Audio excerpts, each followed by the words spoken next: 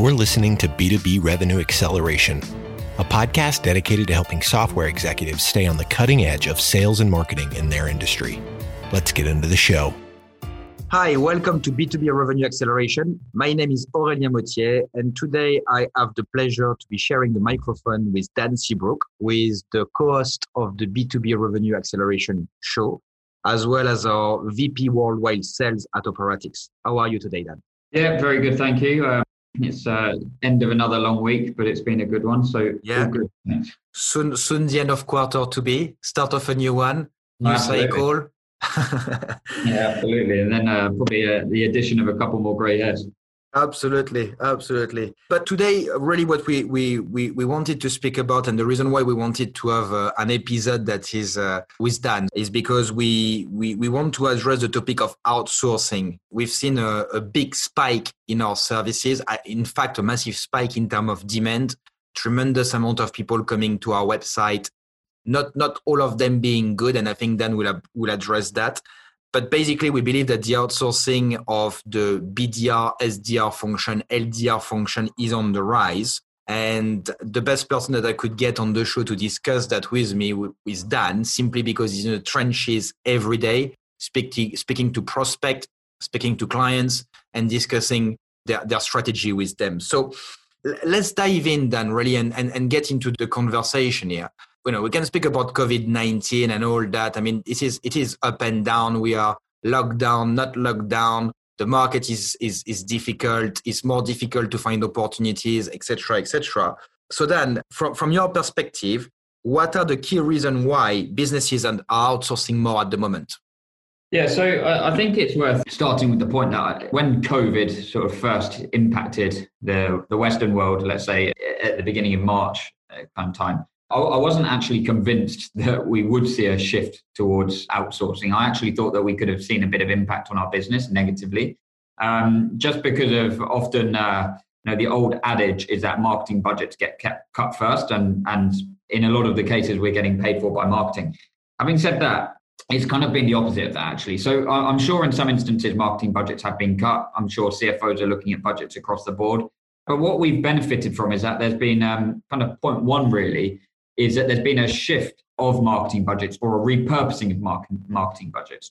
So whereas historically marketing teams have spent a lot of their dollars on events and in-person activities, there's clearly been a complete reduction, or in fact, there is no longer any in-person events or activities right now.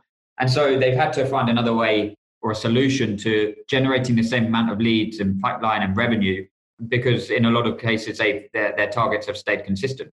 And so where we've come in a lot of those cases is that we are, I guess, a remote solution to pipeline generation.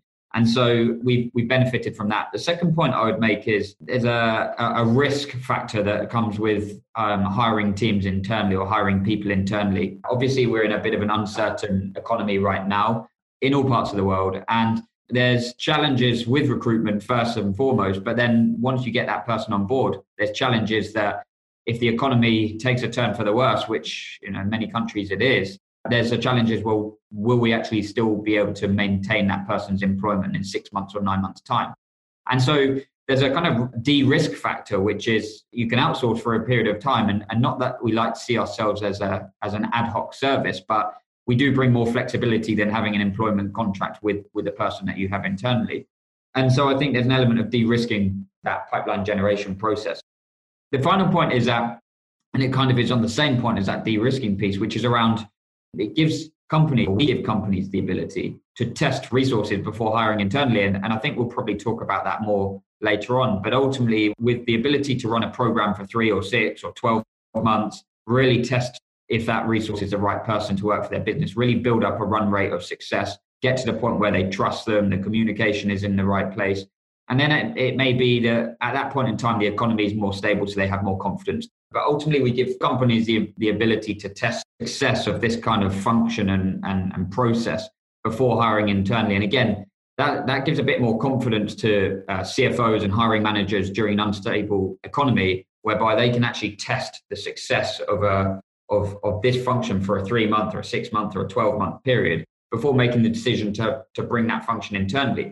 And that could tie in with with an upturn in the economy, so they have more confidence that that's going to be a long-term hire, and it also gives them the ability to actually be bringing somebody on board that's fully ramped up, trained, and it completely eradicates that kind of typical job abandonment or risk factor that you may see with bringing on board a new hire. So they're wide sweeping, those points, but they're some of the key trends I've seen over the last few months. Okay, that's very useful. And I guess you are used to the normal trends of, I want to accelerate my pipeline, I want to get to a new region, I'm a European company or an Israeli company, I want to go to the US or vice versa, or I'm a US company and I want to grow what I've got in my internal market.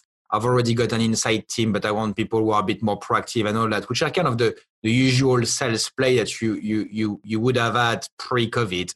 How is your message or conversation? How are your conversation with prospect changing based on what you just described? Have you seen the expectations of client changing? Have you had to adapt the way you actually sell and consult with them? Yeah, definitely. I think what it all comes back to right now in a lot of cases is that we're having to be, I guess, more like consultative and more like consultants in the sales process. So we've always been a challenger-based or consultative-based sales company in that sense. But what we're seeing is that people that are very experienced marketers or VPs of sales, CROs, clearly they know their job and they know their industry, but they don't really know what's working and not working across the market today in a changing economic environment and changing kind of landscape.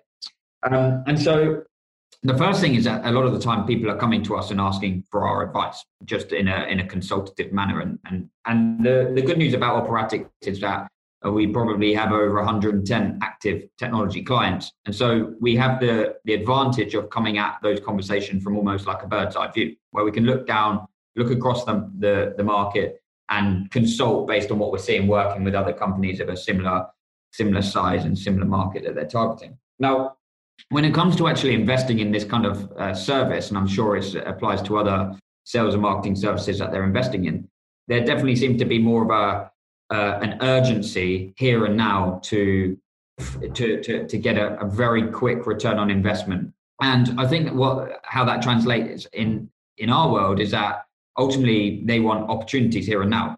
And a lot of companies are moving away from a kind of challenger-based approach where they want to bring insights and education to the prospects, and they're focused on closing business here and now. And again, at Operatics, we very much have the challenger-based approach, and what we're trying to do is push back on those companies and actually bring insights to them to educate them around what we're seeing working and not working today, and enable them to understand that actually trying to have a short-term view on closing business or generating a return in an economic downturn is actually not the most sensible way of looking at things. And in fact, it's still prudent to take a long-term view on sales and marketing development and pipeline generation. And a classic example is this week, I've had a couple of conversations with companies where they're coming back after maybe we spoke to them 6 months ago, and they're saying, oh, well, we're desperate to do something now. And we're having to almost push back and say, well, look, we can help you, but we're not magicians. This is something that we can support you with over a 3 or a 6 or a 9 month period. But it's not something that we can turn the tap on and support you to identify opportunities that are going to close today. And so clearly that pressure is coming down from probably a finance team, a CFO, a CEO looking down and saying, well, you must get return quickly from your investment. But what we actually believe is almost the opposite. Is you've got to probably turn your focus to more, how can you bring insights and education and challenge prospects' way of thinking so that actually when they're ready to buy, you're front of queue. And I think that is definitely a changing kind of conversation that we're having over the months. It's probably also shifting the way the sales team will have to approach the conversation. So I've been in similar conversation where I basically had to say, particularly in the channel where people want large opportunities and they say, well, you need to put us in front of deals that are 200, 250K. We need to start that at the C-level, CTO, CIO, CISO of those organizations or CMOs or stuff like that. But what I'm telling them is we can do all that, but just make sure you don't go to the meeting with a brochure under your arm and a PowerPoint presentation of your product. Just make sure that you go to the meeting to have a conversation. It's a fantastic opportunity to have a conversation with people. People are willing to converse because it's pretty, disruptive what's happening out there. And it's a good time for people to say, hey, look, this is all the issues that we are having. People are feeling more comfortable to speak about their issues because everybody is in the same basket here. We're all in the same, I was about to say we're in the same shit. We're all in the same boat.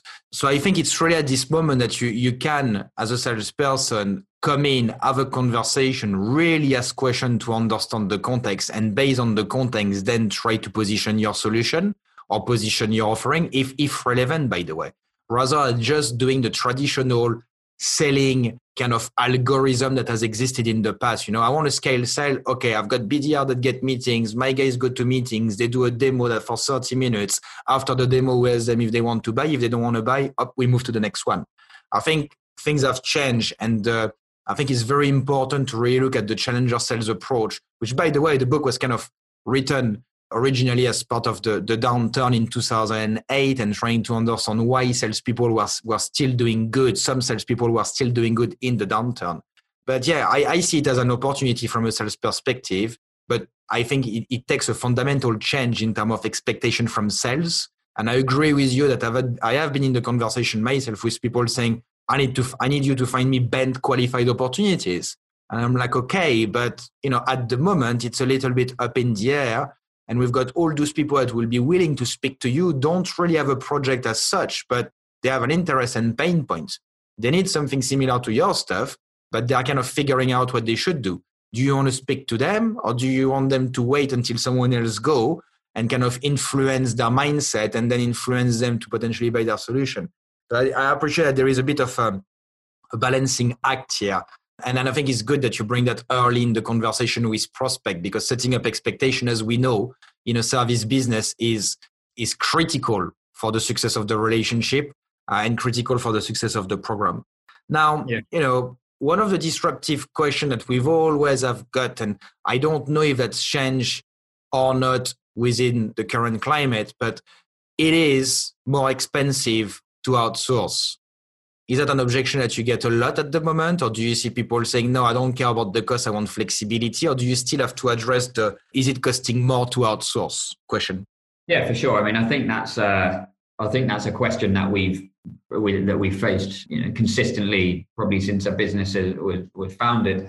It's a question that probably is coming up even more than ever as well. And what I would say is I think that has had an impact on probably some longer sales cycles in some instances, or perhaps not longer sales cycles, but more of a consensus-based decision whereby there's got to be a lot more sign-off from a lot more individuals at different levels within the business. So it's definitely seen a bit of a shift in terms of the overall pattern of selling. What I would say is that one of the elements that we're using as a discussion point with prospects and clients right now when they raise that objection is around, I guess, the opportunity cost that they could lose if they don't evaluate an outsourcer for the right reasons and not just based on price. And one of the things right now is that we're looking at our business and we've seen a lot of changes over the last 5 to 6 months. One of the first things is that we've had to probably hire around 35, 36 people in the last 3 to 4 months alone.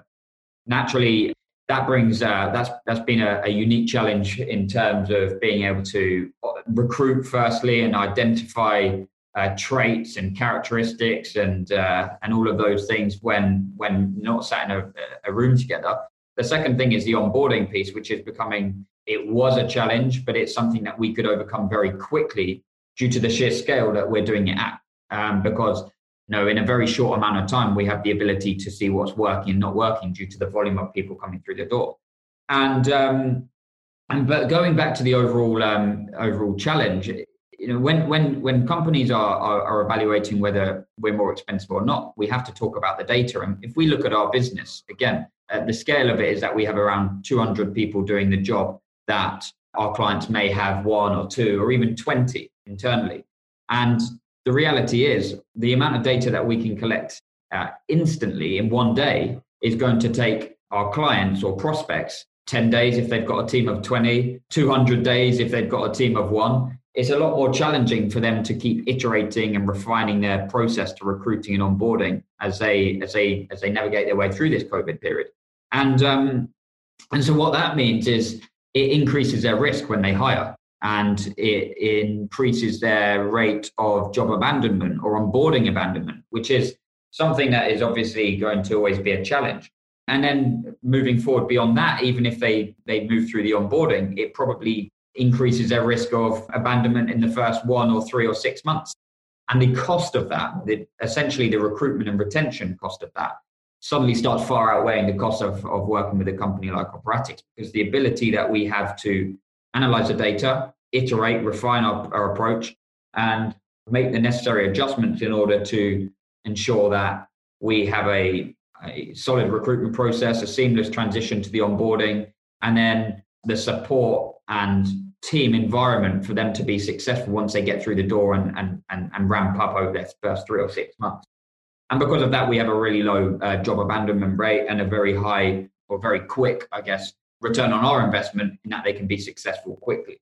And so I think the cost objection kind of goes out the window when you have that conversation, because what it comes back to is the opportunity cost that's of not doing something or evaluating outsourcing partner on that basis than just looking purely at the salary comparison.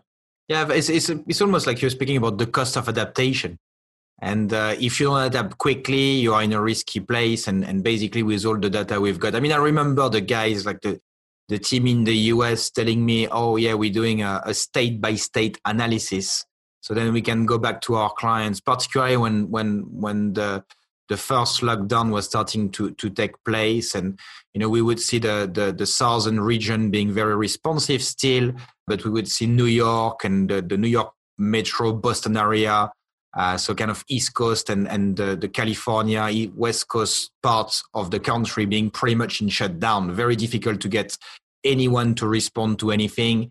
Demos, next steps of meetings not taking place, people just saying, look, you know, we can't progress anything. Basically, people freezing stuff in some states and some other states being able to still have conversation. I remember the shift that the guys put in place in pretty much 2 weeks, 3 weeks in going back to all our clients and saying, okay, well, we need to put more efforts in those regions because there is still an appetite. In those other regions, we see the stats going down. And while we can carry on, it doesn't make any economical sense to keep pushing. So, you know, all those readjustments are really, from my perspective, the cost of the adaptation.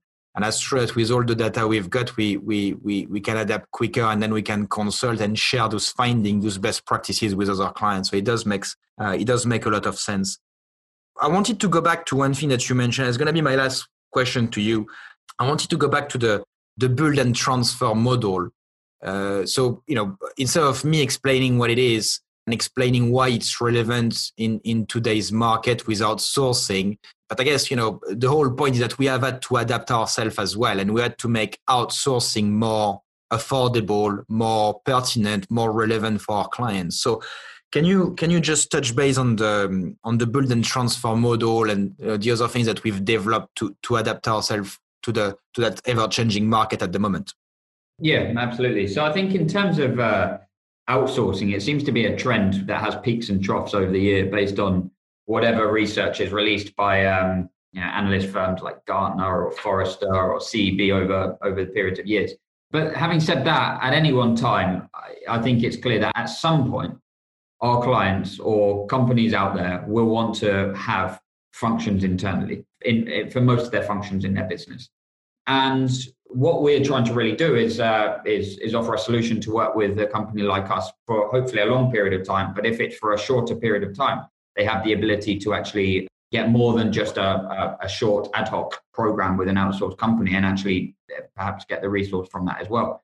What we've tried to develop is almost a concept around a conveyor belt of talent, which is we don't want to become a recruitment company. So we're not going to organizations with the value proposition of we want to be a sourcer of staff for your team.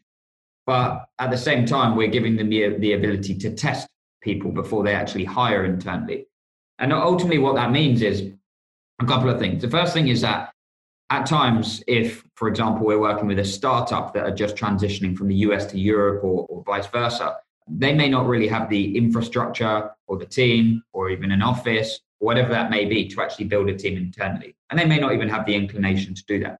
But if at some point they do want to do that, but perhaps today is not quite the right time, it may be for a 1-year period, they're very transparent and say, well, look, we want to work with you for 12 months, but at X point in the future, we'll want to start building that function internally. And we give them a kind of seamless way to do that, which is we can work with them for that period of time. They can test the success of a certain resource or resources.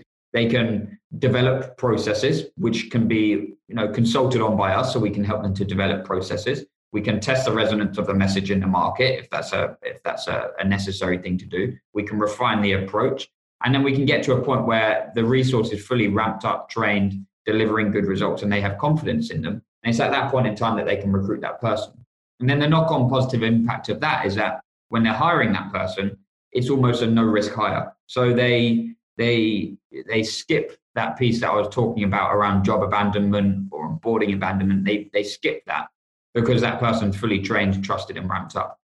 Now, clearly, there's a cost that comes along with that, which is very similar to how you'd pay a recruiter. But the value is for the reasons that I described before. So it's kind of becoming a lot more of a trend. Again, we don't want to be seen as a recruitment company, but we're giving companies the ability to have a seamless kind of transition away from that outsource model to perhaps a hybrid outsource in-source model to a fully in-source model at some point in the future.